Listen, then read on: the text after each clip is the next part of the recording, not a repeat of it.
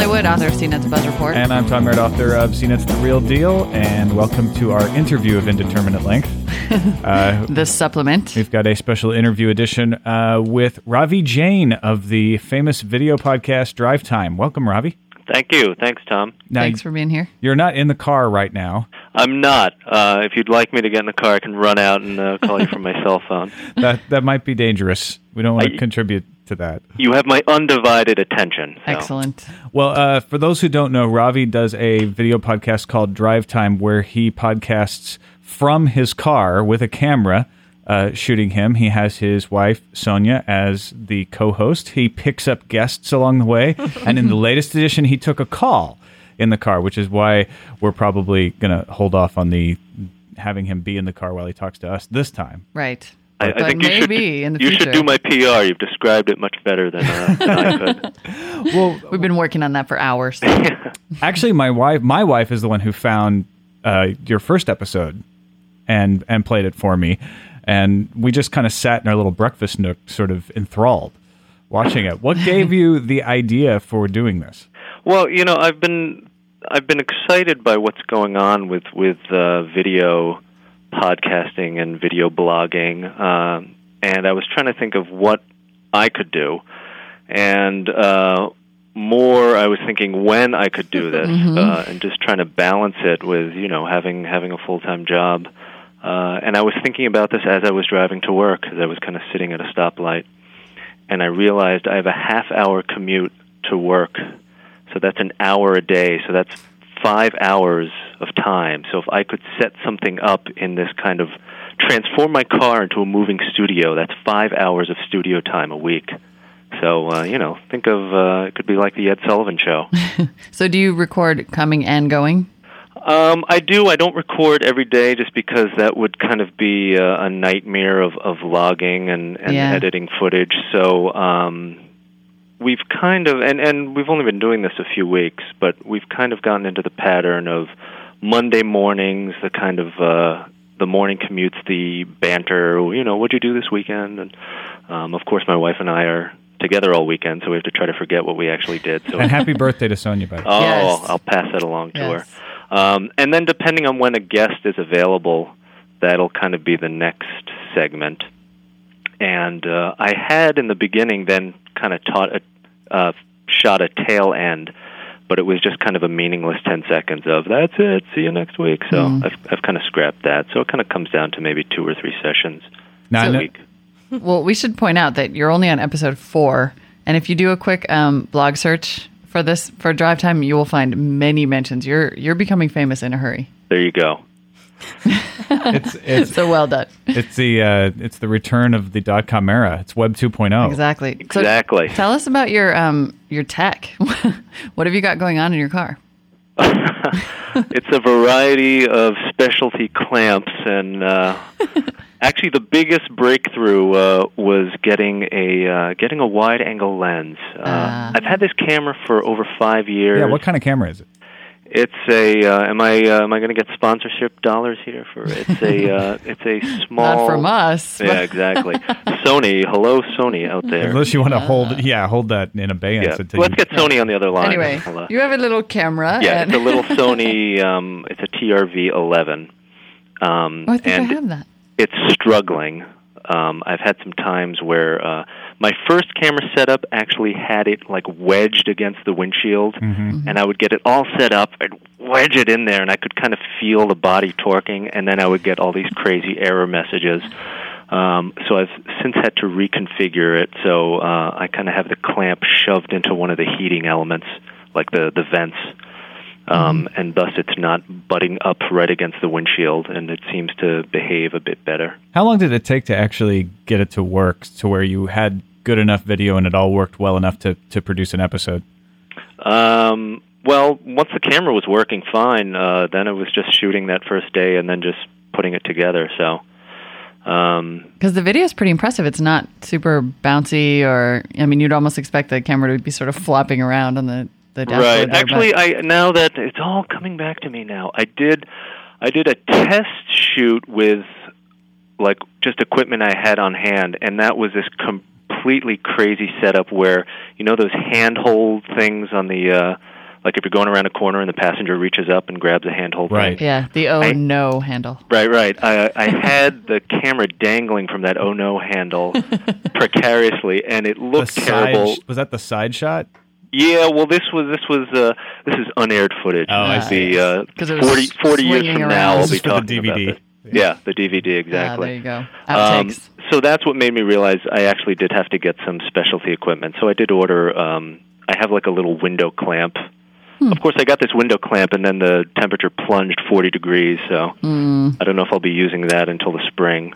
Right. And then I have a little clamp I can put on the front. And then the main thing was getting that wide-angle lens.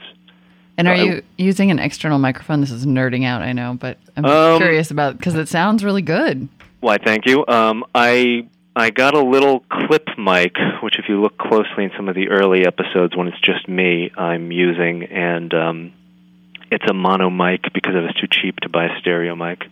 But I've found that just the on-camera microphone seems to work fine. I was going to say, when you have the guests get into the car, it seems like their audio is perfect from the moment they get in. Yeah, and I'm amazed you can actually hear us because my car is incredibly loud. Really? I have some sort of exhaust leak. My car is like my camera; it's barely holding together. So. Here I was thinking you had some nice Lexus because it sounded so quiet in the car. Everyone says my car looks so much better on this than it actually does in person. So. People say that about me. Yeah. There you go. There are many automaker sponsorship opportunities for you, I think. You never know. As you continue to take I was off. thinking about sponsorship this morning. Sonia and I were talking about that, and because I was saying, wow, the coffee's good this morning. We made our coffee, and then I was like, I could say where we got the coffee from. You're right. And that could be ching, ching, ching, sponsorship right there. Now, I should explain, too, to people who haven't watched it. I mean, it is a definite talk show. You welcome the guests. You give them the coffee mug. The official DriveTime mug. Yeah, with the water in it. So you're doing all the right things to turn it into a talk show, but you're also looking to book guests. I noticed a lot of your guests happen to be people in the art scene in Boston. Yeah, and that kind of comes from my background of being an artist in Boston, and I did my MFA at the Massachusetts College of Art, and so and even Jamaica Plain is a very rich artist community. It's a community rich with artists. Right. The artists are not rich. There are few rich artist communities. Exactly. So that's kind of been informing the guest list. But any urban area has a great mix of people just doing interesting stuff. You've got. I sent some emails to some crazy people at MIT because they're doing a Star Wars trilogy musical, and I was like, this would be great, wedge in 3 cast members in the back seat. Oh, yeah. And sing a number. In dress, yeah. Yeah. So I'm hoping as it goes along I can get kind of more of a diverse crowd, and I actually did my first interview today with someone that I did not know. So fantastic. That was exciting. No carjacking. No carjacking. Good. He actually, at the end of the hour, he said he trusted me. So it was a touching moment. That's because he had everything on camera. Nice. Yeah, that's true. That's because I had locked the door. So. Do you guys have, here in the Bay Area, we have casual carpool, and I know they have it in some areas, other areas of the country where you pick up strangers to go in the carpool lane, the HOV lane? Yeah, I've only heard of that in the Bay Area, actually. But, so this is like your own little method. Now, right before we started recording, Veronica was getting all excited about your route. Oh, that's right. So here's your chance, Veronica. I should explain that the route goes from, it starts in Allston, right? It starts in Jamaica Plain. Oh, it starts in Jamaica Plains and goes to Allston. And there's a handy map on the website. So I'm guessing that you take Harvard Street from Washington. One would think that. I don't, actually. Where do you go? Some creative... well, usually I'm taking my lovely co-host, who happens to be my wife. I'm dropping her off where she works, so I'm kind of going by the Fenway area, scoot down Beacon Street, and I wind up kind of going down Comm Ave and doing this crazy little jink that skirts me out onto Cambridge Street. So I come very close to Harvard, but I avoid it. I used to live right on Harvard. That's why I was wondering if you went by my old house. It makes for lots of exciting twists and turns as I'm filming. Now, would the equivalent of taking calls, although you did have a phone-in interview on episode 4, but would the equivalent of taking calls be people lining the route with a sign? like, pick me up, I'd like to make a comment. I think of like the Go Juice, like the OJ chase kind of phenomenon. Wait, what was that? What if people were leaving messages? Well, look, if people wanted to, make a comment or in a sense call in, could they just stand on the side of the road and? They could. I would welcome that. It's a consistent route I take. So kind of like a mobile, like a Good Morning America with the If there's one spot window where I know there's a lot of traffic, I could maybe set up like bleachers, and there could be like a brief audience moment. All right. So there is a website. Do you mind if we give out the website URL? I would love it if you gave it out. It is drivetime.ravijain.org. That's RAVIJAIN, drivetime.ravijain.org. And if people want to be guests, how can they get a hold of you? They can email me at drivetime@ravijain.org. And the way it seems to work well if, guests have something going on in the next week or weekend, because then by the time I film and post it, a few days have gone by. So, a lot of people are doing interesting stuff, but it's great if there's a very specific event that they can kind of talk towards. Now, can they subscribe to the video podcast through iTunes? Yes, listed? They can. I actually got that all to work out. In fact, I did that today, as a matter of fact. Excellent. So I've yet to see it on one of these newfangled fifth generation iPods, but someone told me that it looks good on that. So okay. I do it through, I actually get it through iTunes, but we watch it on my wife's PowerBook. We don't actually. I'll give it a shot later. One of the video iPods. Yeah, I've watched it through iTunes, and I think that whole setup works quite well. I think that they've done a nice job at Apple. Some promotion here, some sponsorship.